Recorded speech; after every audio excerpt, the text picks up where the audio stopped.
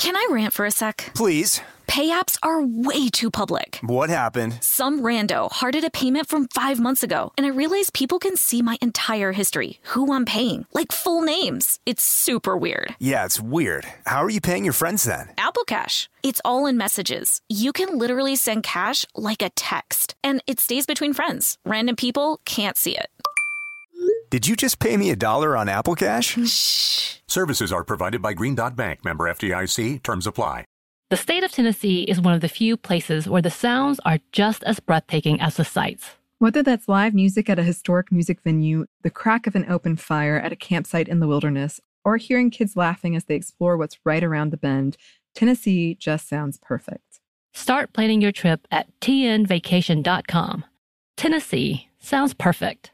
This episode is brought to you by PNC Bank, who believes some things in life should be boring, like banking. Because boring is safe and responsible, level-headed and wise. All things you want your bank to be. You don't want your bank to be cool or sexy. Sexy is for 80s hair bands, not banks. That's why PNC Bank strives to be boring with your money so you can be happily fulfilled with your life. PNC Bank, brilliantly boring since 1865. Brilliantly Boring Since 1865 is a service mark of the PNC Financial Services Group, Incorporated. PNC Bank, a National Association, member FDIC.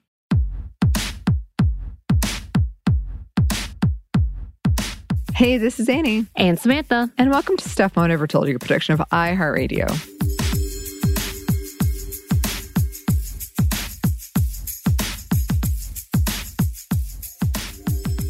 And today we're doing sort of a welcome back to school episode. Sure. Yeah, about student debt. So not the happiest look at student debt or going back to school, but, you know, we thought we would talk about it. And as part of this, I wanted to ask you, because I went to Georgia Tech, Georgia Technical Institute, because I could pay for it, because of Georgia has the Hope Scholarship. And so it was a very financial decision for me. And I have never had student debt. But I know that you have, Samantha, if you'd be willing to talk to us about that. So I'm interested, though. Was your housing and such covered? I had to pay for the housing, which was about $1,800, and I had to pay for books. Right. But I think I've talked about it before. I saved a lot of money as a kid, so I was able to pay for it out of my pocket. Yeah.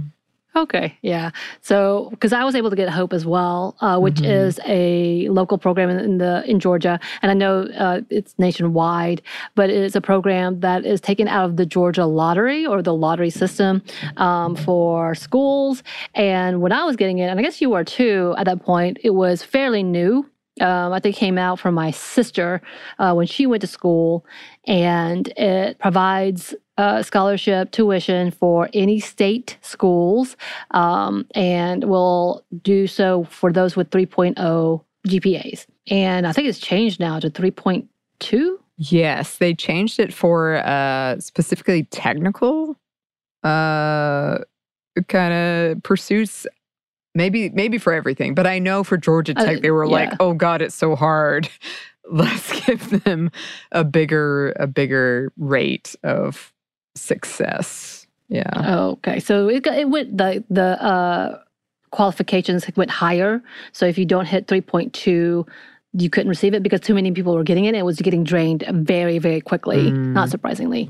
But also we know that pre-K and such has also been paid out by the lottery system as well, although it takes a lot to qualify to get into pre-K for a lot of those children.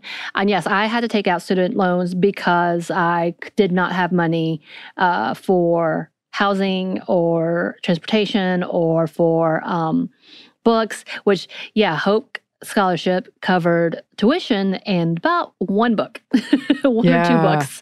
And I had to try to have a job, and I did. I had a job, but it was really hard to do jobs and trying to do college at the same time. Maybe I'm not intelligent enough that I couldn't keep up with both, especially with a car payment, especially with, so I, from the age 6, like I've told the story that I started working at the age of 13 at a Dairy Queen, and have been working since then.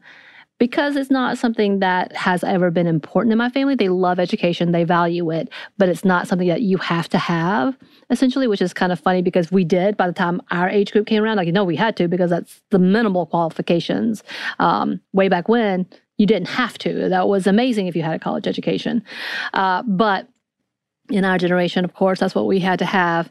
And trying to do that, if I could have gone to a local school, but I was been very miserable trying to go back and forth.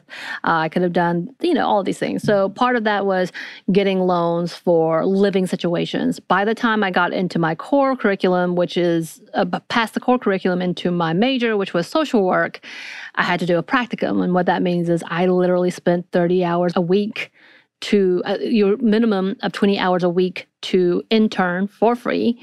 I was told by the person who was my, I guess, supervisor or person who was giving me my grade that the minimum was not enough and I should be able to do more. Found out later she was a very rich girl who had a lot of money and didn't need to have another job. And she was going through a divorce, so took it out on me. Fun times. But that has nothing to do with any of this. But because of that, I had to take loans or I could not do job, intern, practicum, and all of that.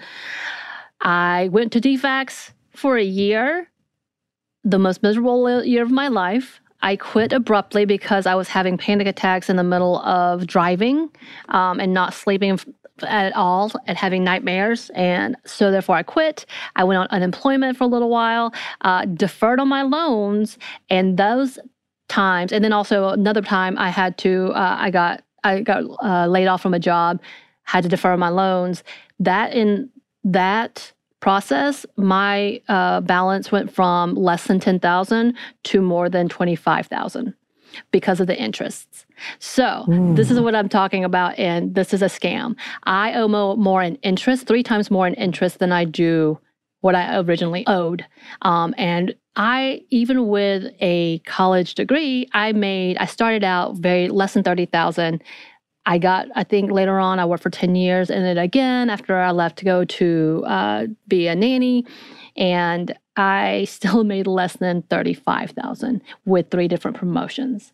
So that was kind of the field that I was on. And it was impossible to actually pay that off. So I would do the minimum, which does not pay anything but the interest. So the principal remains and it keeps accruing that interest because all you're doing is paying off interest. And that's how I got stuck. And even to this day, I still have some debt left. And I'm watching this whole debt relief. I'm paying a little more, I could pay a little more, but now I don't qualify for what we'll talk about in a minute, which is income-based repayment. And I was able to pay the minimum amount, which is why I also am still in debt. So that's my story. Yeah. And I hope because we have a section at the end about mental toll of debt. I will talk. Okay, perfect. I mean, it makes me sad, but yes, I hope you will talk about it. I was very fortunate that I haven't had this situation, but I have a lot of friends who have, and just hearing them talk about the stress, like everyday stress of it, the toll of it. And I've had friends cry when they paid off their debt, like just sob. Celebrate. We celebrate. Yeah. For sure. I will celebrate. Mm-hmm. Yeah. And I think we're not going to get into this too much in this episode, but one of the things that stuck out to me in doing this research was times have just changed. I feel like we're basing things on like the 50s. And right now, there's this promise of, if you go to college, you're going to make money and you're going to be fine. And it's not necessarily true. It's not necessarily true anymore. Not at all. You're accruing more debt for something that's not valuable anymore. Yeah, and it's the expense of getting that education has gone up when the salary associated with it has not gone up at all. So we're going to talk about that more. And I did want to mention in 2010, I was contacted by, I come from a small town. I was contacted by our local newspaper writer when I was working at what was then How Stuff Works, essentially the same company I work for now. And it was the recession because 2008 was the big recession. That's when I was in college and graduated. And he was like, tell the young folks how to get a job. And I just remember thinking like, I don't know. Like, it's changing. It's changing. I'm lucky, and what happened to me is lucky. And not that I didn't work for it, but I was in a very fortunate position. I can't give you, it's a recession. It's bad. Right. Like, don't come to me for that kind of advice because I don't have it. Right. I don't have it. Okay. So let's get into what we're talking about and specifically some numbers because they are pretty sobering when it comes to student debt.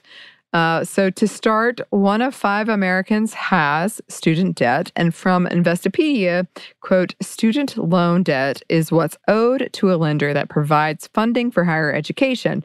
This money is often primarily used to pay tuition, but also can be used for school supplies, basic necessities, and anything else that a borrower purchases during their academic career.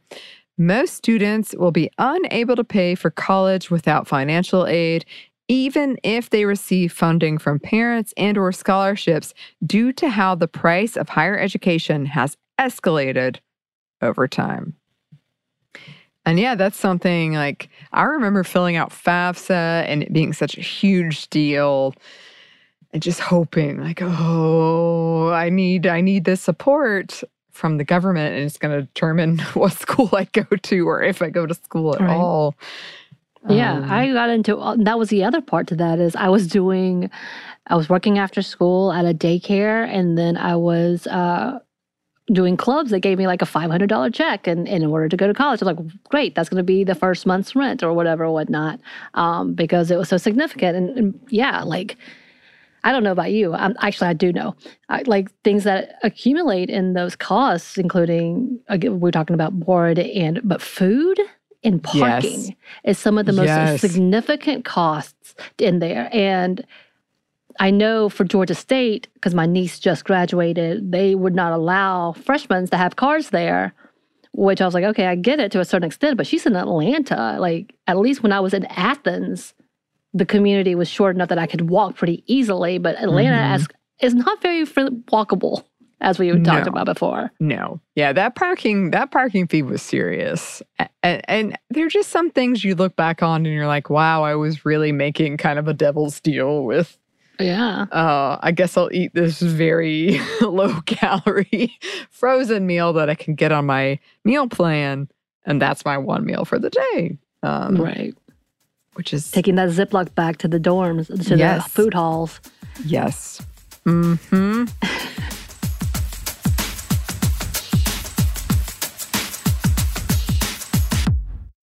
Can I rant for a sec? Please. Pay apps are way too public. What happened? Some rando hearted a payment from 5 months ago, and I realized people can see my entire history, who I'm paying, like full names. It's super weird. Yeah, it's weird. How are you paying your friends then? Apple Cash. It's all in messages. You can literally send cash like a text, and it stays between friends. Random people can't see it. Did you just pay me $1 on Apple Cash? Shh. Services are provided by Green Dot Bank. Member FDIC. Terms apply. Snag a Job is where America goes to hire, with the deepest talent pool in hourly hiring. With access to over 6 million active hourly workers, Snag a Job is the all-in-one solution for hiring high-quality employees who can cover all your needs. On demand, temp to hire, part-time or full-time. You name the position. Warehouse worker, retail associate, grocery store clerk, fitness trainer, baker, stylist, bellhop, podcast producer? Yeah, Snag-a-Job's got a worker for that. With our easy-to-use platform, you're able to seamlessly post and fill available positions quickly with a dedicated customer support team to provide all the help you need along the way. Kind of nice knowing you have a talent pool like that in your own backyard, right? Snag-a-Job is the partner you need to keep your business running smoothly. So visit snagajob.com or text snag to 242424 to talk to an expert. Snagajob.com, where America goes to hire. This episode is brought to you by PNC Bank, who believes some things in life should be boring, like banking. Because boring is safe and responsible, level-headed and wise. All things you want your bank to be. You don't want your bank to be cool or sexy. Sexy is for 80s hair bands, not banks. That's why PNC Bank strives to be boring with your money so you can be happily fulfilled with your life. PNC Bank, brilliantly boring since 1865. Brilliantly Boring Since 1865 is a service mark of the PNC Financial Services Group, Incorporated. PNC Bank, a National Association, member FDIC.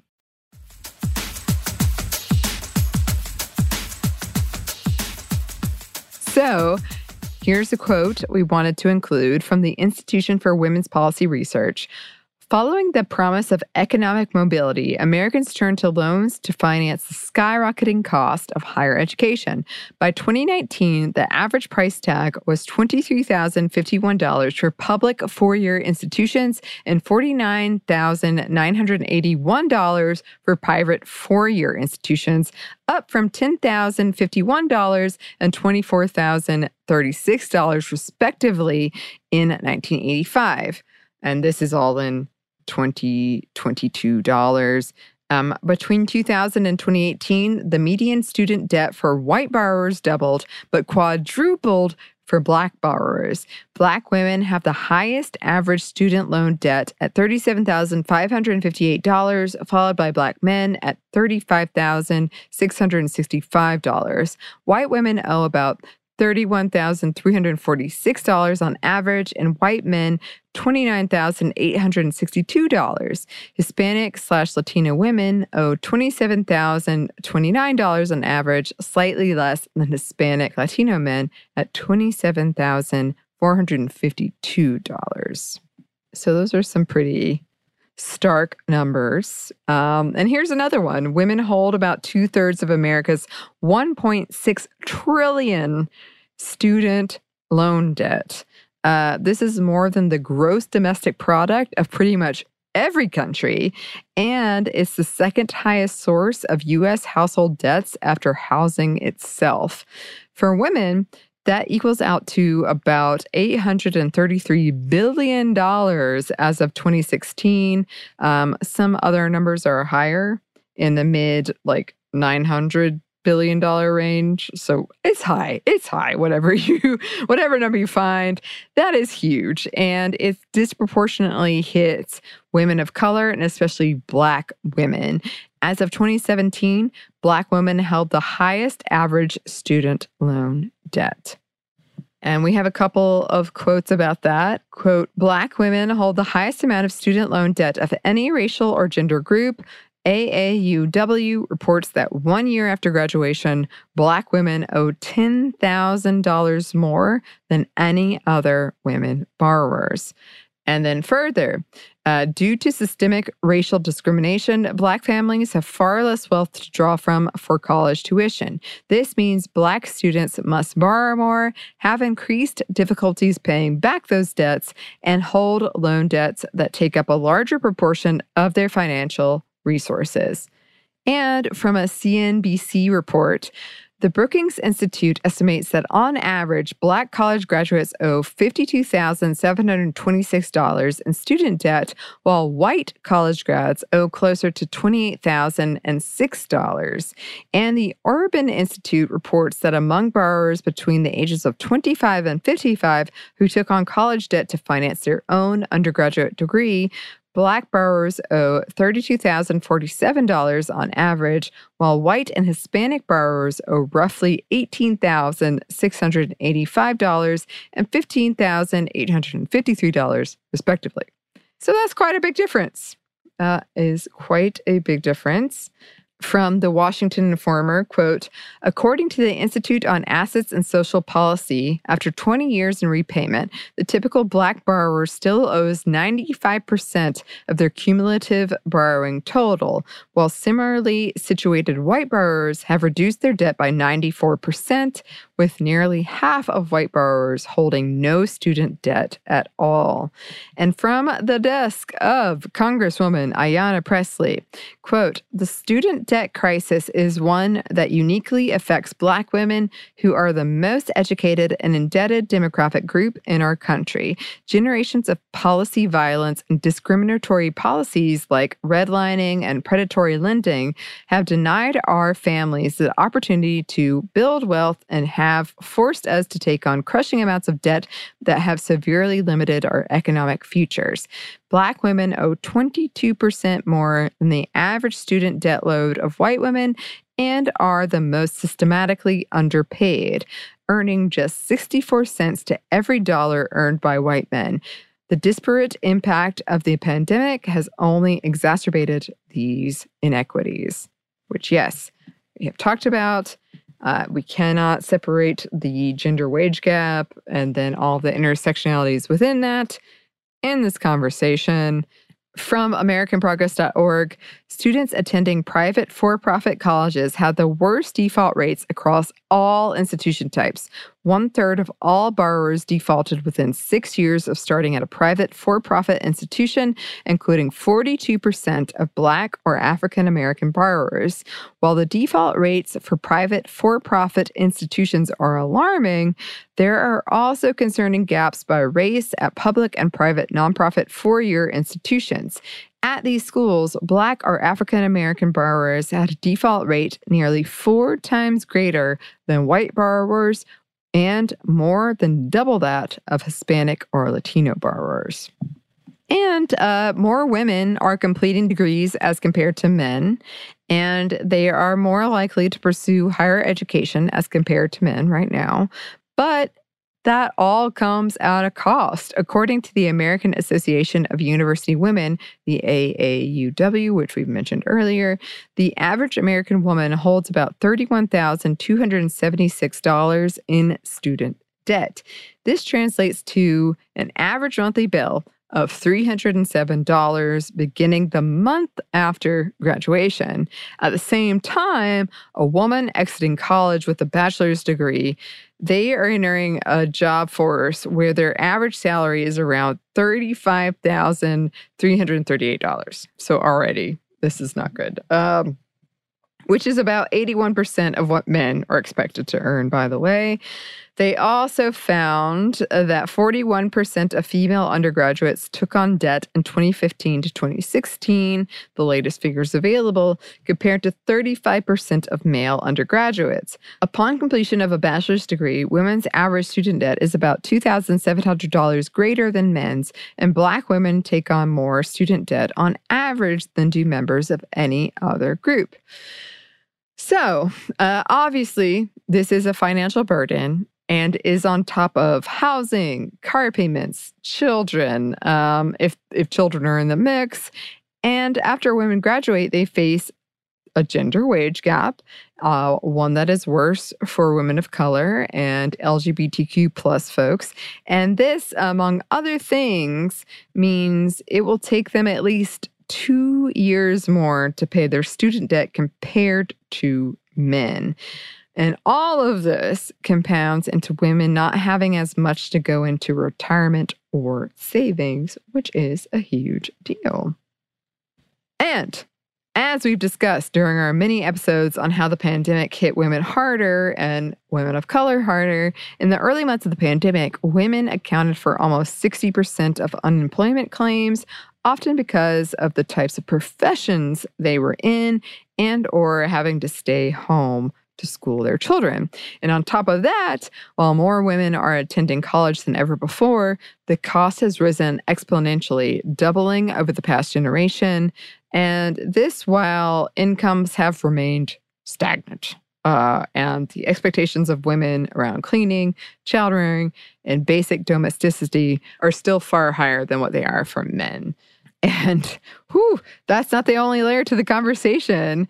According to Earnest.com, while this might not be the case in every household, a 2017 survey by T. Rowe Price showed that the parents of all boys were saving more and willing to spend more on their kids' college education than parents of all girls. 50% of parents with only boys had started to save money for their college education, compared with 39% of parents who had only girls. And from Investopedia, quote, in fact, female borrowers typically require more education to earn a wage equal to less educated men. To exceed the lifetime earnings of a male graduate with just an associate degree, a woman may need to earn at least a master's degree. Those who receive a graduate education to counteract pay gaps will ultimately take on even more debt and pay more in the long run. And further, according to the Center for Responsible Lending, approximately 25% of all college students in 2018 were parents with dependent children. More than 40% of parents were single mothers. Whew. Oh, gosh. And further, 85% of all enrolled college students work while studying. Right. And honestly, specific needs for higher education for a lot of the fields that we see women, especially Black women and marginalized people, go into, more oftentimes pay less, but require a higher degree. Like the agency that I worked with, master's often was required, but the cap of the salary was $50,000 for a master's.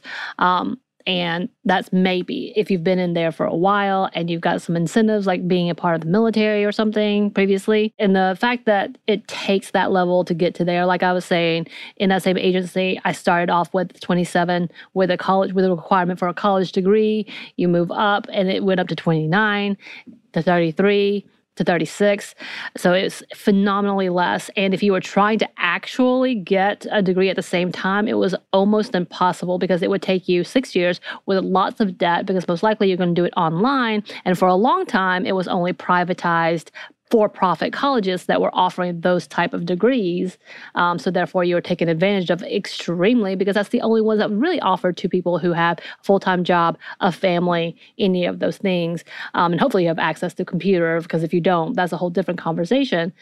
In my lifetime, when I was trying to figure out if I wanted to go back for my master's, because I wanted to go into a deeper field, but at the same time, it wasn't about the money. I knew I would have to go into even more debt because I would not qualify for the same scholarships as you do.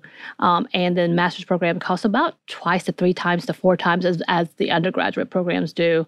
So it's significantly more at the same time trying to do homework. And as I talked about in social work, and I'm sure in many other fields, you have to do a practicum or an internship that takes up 20 hours of your week as well. It's a lot. It is. It is such a lot. And it kind of sounds trite, but I'm just reminded of when we played Life together, Samantha, the game of life. And so much of it felt like a pay to play. And this feels like that to me. Like you have to pay, you have to go into debt to get this degree that will supposedly get you the job, but it doesn't really get you the job anymore. Like it might, but it's not a guarantee at all. And yeah, so if you aren't able to find a well-paying job after graduating, as many are not, and you can't pay your student loans, a person can be labeled as a delinquent, which can in turn lead to their loans defaulting, which in turn can put a major dent in their credit report, which I still think is nonsense, but that's a future episode. Whether or not it's nonsense, it can be a huge deal, and it can affect a lot of what you want to buy or accomplish. And the type of college matters too. Here's another quote from Investopedia. Although all of these amounts are high, the difference between the cost of public four-year institutions and for-profit four-year ones is stark. They may not enroll as many students as public universities, but for-profit institutions disproportionately enroll women, particularly Black women and/or single mothers. And they also report From 1 to 4 years following graduation, women had paid off 31% of their outstanding debt, compared to the 38% that men paid off. Black and Hispanic women were significantly further behind during the same time period at 12% and 18% respectively. Additionally, the AAUW found that 57% of Black female borrowers in 2008 to 2012 faced financial difficulties while paying down their debt, compared to 42%, 30%, and 28% for Hispanic, white, and Asian women, respectively. And when it comes to the LGBTQ plus community, numbers are lacking.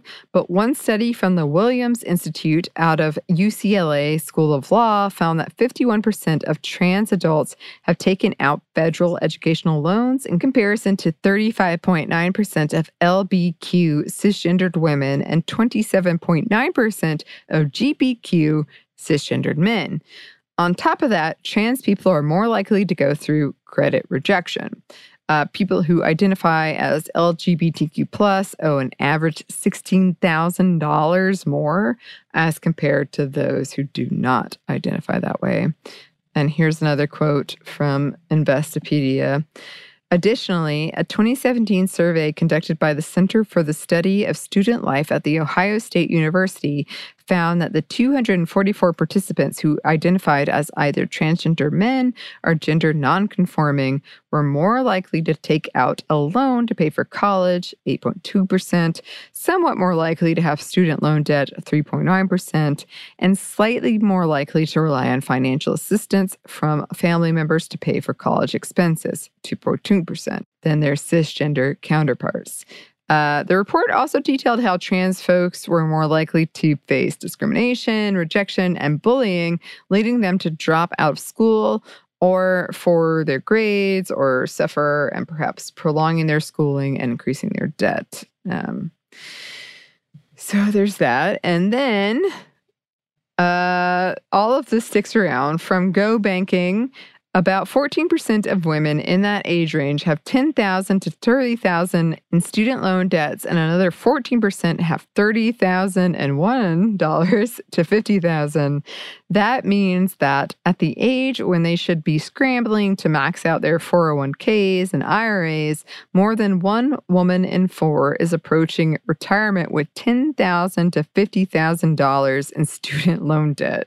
About 7% have $50,001 to $70,000 in college debt, and 4% have between $70,001 and $100,000, and another 4% have more than $100,000. And so this has been a very quote-heavy and number-heavy episode, but I just want to reiterate the mental toll, the emotional toll that this has, which I've seen in my friends. Like I said, I've seen them cry when they finally paid off their loans. I've seen them cry when they realized they wouldn't be paying off their loans as quickly as they thought they would. And just this thing that hovers over you, that, you know, I don't want to speak for everybody, but from personal experience, like sometimes you go to school and you don't know what you want. You don't know what you really want to do.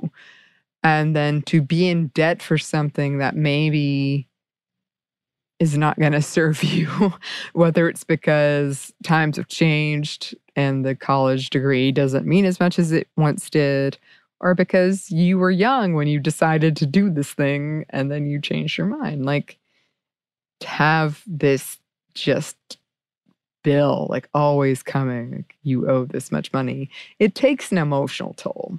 I mean, definitely, when you talk about people who don't know what they want to do, they often don't use the degree that they get because they had no idea what it would involve, and it doesn't have real-world applications when you leave. And I'm thinking about both my field. I'm like, I did know what I wanted when I left. Obviously, I couldn't sustain it because it wasn't enough for me to live on in that field. And I know people who do it, but I also know people who do it are in like a coupledom that are able to have dual income. And that's still a stretch. That's still a stretch. And even those people, go into what I've gone to when I had 2 or 3 jobs at a time, trying to do so. I have a friend who, she got her master's and she works in the same field, but she's having to do another job on top of that because she's still paying off not only her debt, but just trying to live day by day. And what is increasingly becoming unfair for those who we would put in the lower economic status, just having struggles in society because we cannot pay rent. We cannot pay car payments. We cannot pay with inflation. All of those things. This cost of just getting food has gotten high, and it's always gone high. And then we don't have an increase on what was the minimum wage. So therefore, if the person who is getting paid the bare minimum is not enough for a living wage from even 10 years ago, there's no up ladder for anybody else either, because that's still the precedent that it holds, unless it's a nonprofit, which maybe you can get into. You better hope you can get into, but you better hope you've had experience to get into that. There's so many things that causes so many issues with these conversations, because we also know that the credit system didn't get set up till 1989. And the same people who are whining about the fact that we need to just get over it and pay for it are the same people who never had to deal with the same level of scrutiny that we have to. We know that these practices were placed to give capitalist ideas a step above, and this was a racist tactic in what is being placed on who is being economically, who is given the economic advantage. And I say this as a person that is, I guess my debt is like a white person, even though Asian people have done a little better, because that's a whole different conversation, like there's just a whole level. But when it comes down to it, it's so, I gave up at one point in time when I lost my job, trying to figure out what I wanted to do, trying not to lose my mind or maybe my sanity, my health. I gave up, and it really was, I'll never be able to be free of this. So therefore, I'll just pay the minimum until I die and hope that it just disappears after that. Because I think my parents will be dead. I'm not going to have kids, so they're not going to take it. So let's just cross our fingers. Mm-hmm. that's what's going to happen. Because there's so much to that I'm like, I can never do a job that's so stressful, but I feel like I was supposed to do and pay off. So if I was getting, like, if you think about it mathematically, my actual salary before taxes was $27.90 something, $900 something. Take away taxes, we know that's like a third of it is gone. So now we're putting it down to $16,000 a year, and then trying to live on my own, having my own car payments, paying bills, having the student loan that is not helping me whatsoever. And if I maybe can do extracurricular stuff, then yeah. But I literally was getting, I think at that point, $800 and something per paycheck, which was like great for a new person who never had money outside of the minimum wage. And that was below minimum wage for the hours that I was working. It was almost impossible to keep up with. I think 800 was too high. Maybe it was like 7. Yeah, I think it was 7 something. Because I was trying to figure it out. And this includes, hopefully I'm being healthy and I don't have to go see a doctor, because all of that is a part of this. I just literally, I remember sitting crying at my friends, trying to figure out how to do this, how to pay my bills, because what I was doing was getting credit cards with high interest rate and paying it with that. So that was not helpful either, because I was trying to obtain. And so I just finally gave up on everything. I actually got a dog, which was amazing for my mental health, but I had to pay $4,000 for his health bills. So on top of that, it was impossible. I never felt so defeated. And I still kind of feel that way today. Like I'm in a better place. Obviously, I've been able to buy a house, and I'm not gloating, but honestly, it's because it was paused. And the way everything worked out, it got bought out by a different company, so it looked like it got paid off. So I hit the sweet spot. And I'm being very personal about my finances about this, but I hit a sweet spot where it didn't show up on my credit. So I was able to have more borrowing power, which I didn't go outside of my scope. I was like, nope, I've learned at this point. Mm-hmm. I've learned better.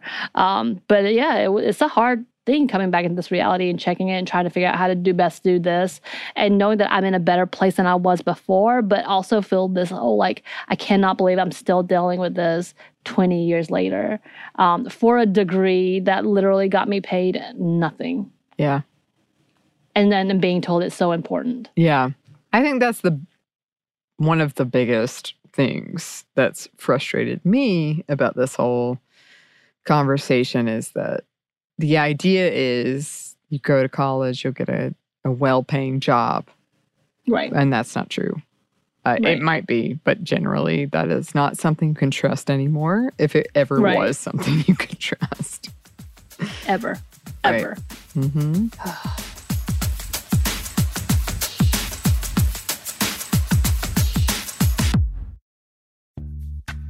Snag a Job is where America goes to hire, with the deepest talent pool in hourly hiring. With access to over 6 million active hourly workers, Snag a Job is the all-in-one solution for hiring high-quality employees who can cover all your needs.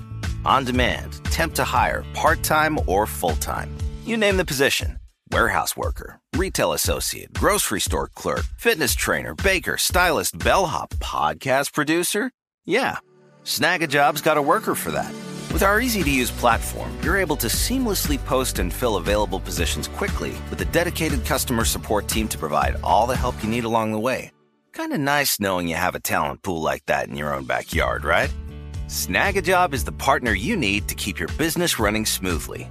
So visit snagajob.com or text snag to 242424 to talk to an expert. Snagajob.com, where America goes to hire. This episode is brought to you by PNC Bank, who believes some things in life should be boring, like banking. Because boring is safe and responsible, level-headed and wise. All things you want your bank to be. You don't want your bank to be cool or sexy. Sexy is for 80s hair bands, not banks. That's why PNC Bank strives to be boring with your money so you can be happily fulfilled with your life. PNC Bank, brilliantly boring since 1865. Brilliantly Boring Since 1865 is a service mark of the PNC Financial Services Group, Incorporated. PNC Bank, a National Association, member FDIC. The state of Tennessee is one of the few places where the sounds are just as breathtaking as the sights. Whether that's live music at a historic music venue, the crack of an open fire at a campsite in the wilderness, or hearing kids laughing as they explore what's right around the bend, Tennessee just sounds perfect. Start planning your trip at tnvacation.com. Tennessee sounds perfect.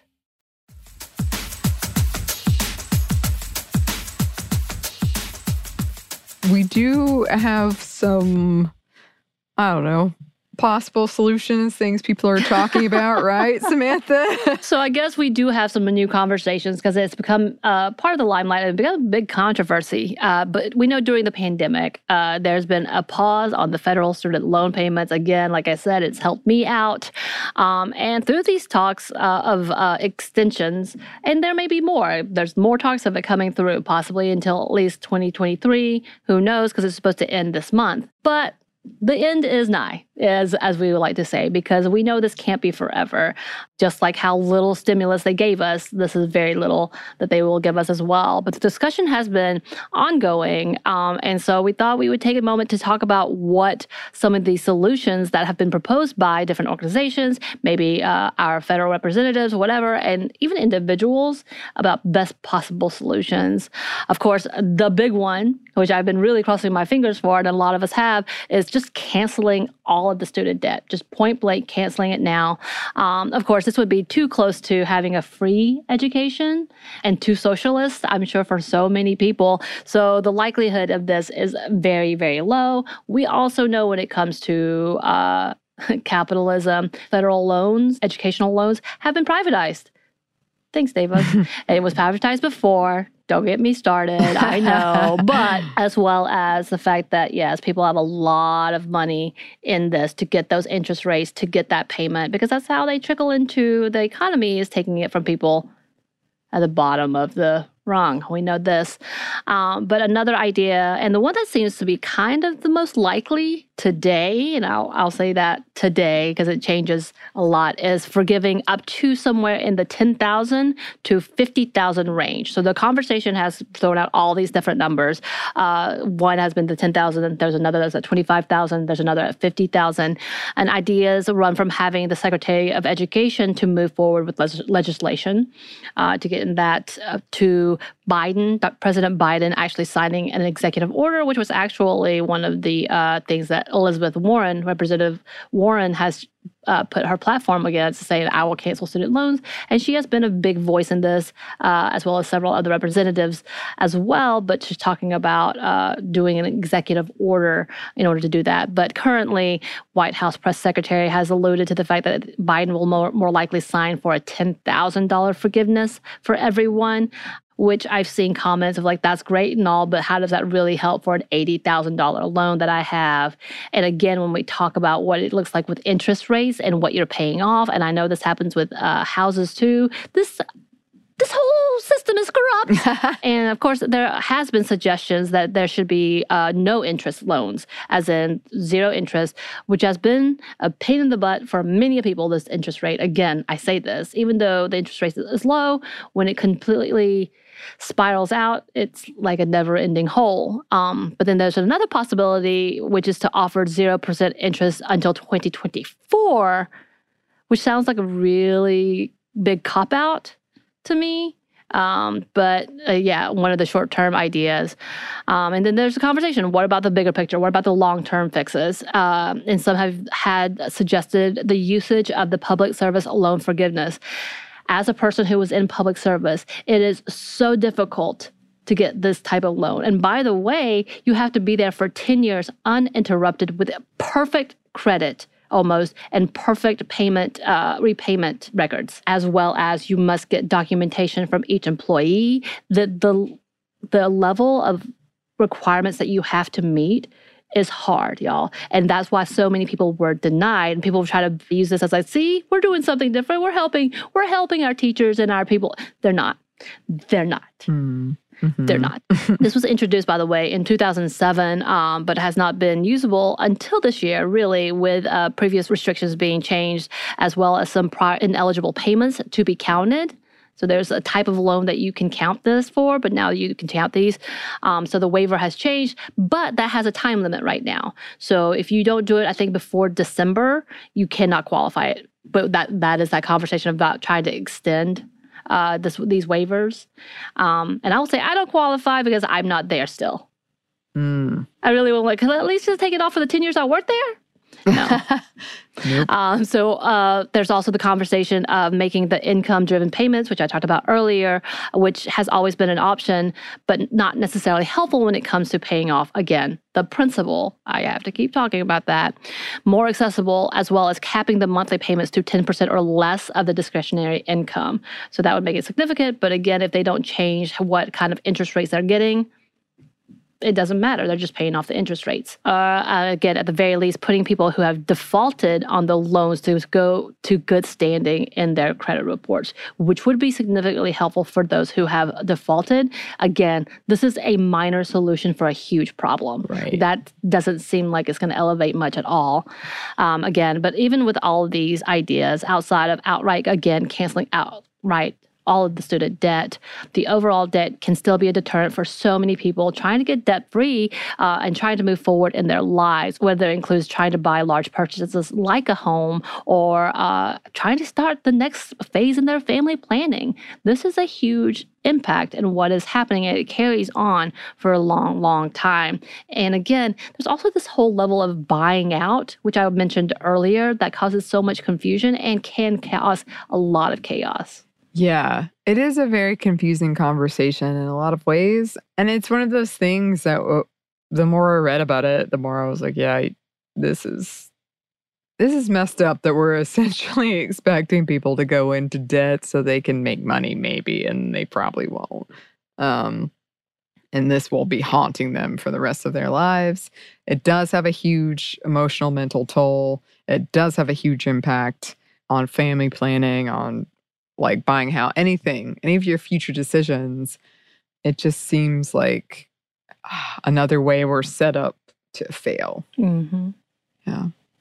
Indeed. Indeed. And I just want to say this has been kind of a negative, I guess a downer, which we don't shy away from ever. But I do want to say I really enjoyed my college experience.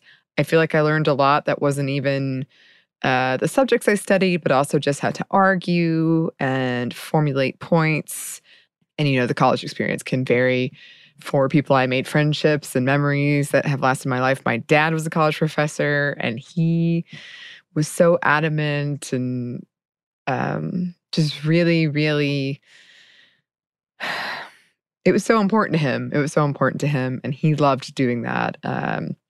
So I don't want it to sound like we're saying, never go to college, but there's something wrong here. Like this is not set up in a way that is working.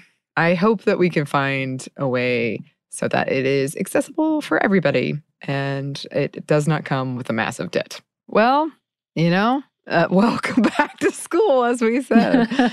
And as always, if you have any resources or things we should look into further about this, or personal stories you'd like to share, that would be fantastic. You can email us at stuffmediamomstuff@iheartmedia.com. You can find us on Twitter at momstuffpodcast or on Instagram at Stuff I Never Told You.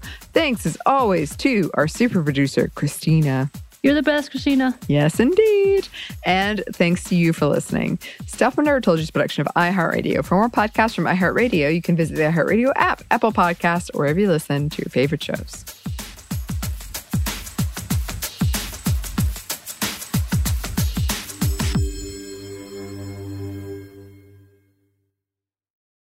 This episode is brought to you by PNC Bank, who believes some things in life should be boring, like banking. Because boring is safe and responsible, level-headed and wise. All things you want your bank to be. You don't want your bank to be cool or sexy. Sexy is for 80s hair bands, not banks. That's why PNC Bank strives to be boring with your money so you can be happily fulfilled with your life. PNC Bank, brilliantly boring since 1865. Brilliantly Boring Since 1865 is a service mark of the PNC Financial Services Group, Incorporated. PNC Bank, a National Association, member FDIC. The state of Tennessee is one of the few places where the sounds are just as breathtaking as the sights. Whether that's live music at a historic music venue, the crack of an open fire at a campsite in the wilderness, or hearing kids laughing as they explore what's right around the bend, Tennessee just sounds perfect. Start planning your trip at tnvacation.com. Tennessee sounds perfect. As important as choosing the right destination when traveling is choosing the right travel partner. Gene Fodor. Gene, was good. But be careful, because the worst trips result when two partners have two different agendas. The CIA really need your help, Gene. Freeze, Americano. Gene, run! Listen to Fodor's Guide to Espionage on the iHeartRadio app, Apple Podcasts, or wherever you get your podcasts.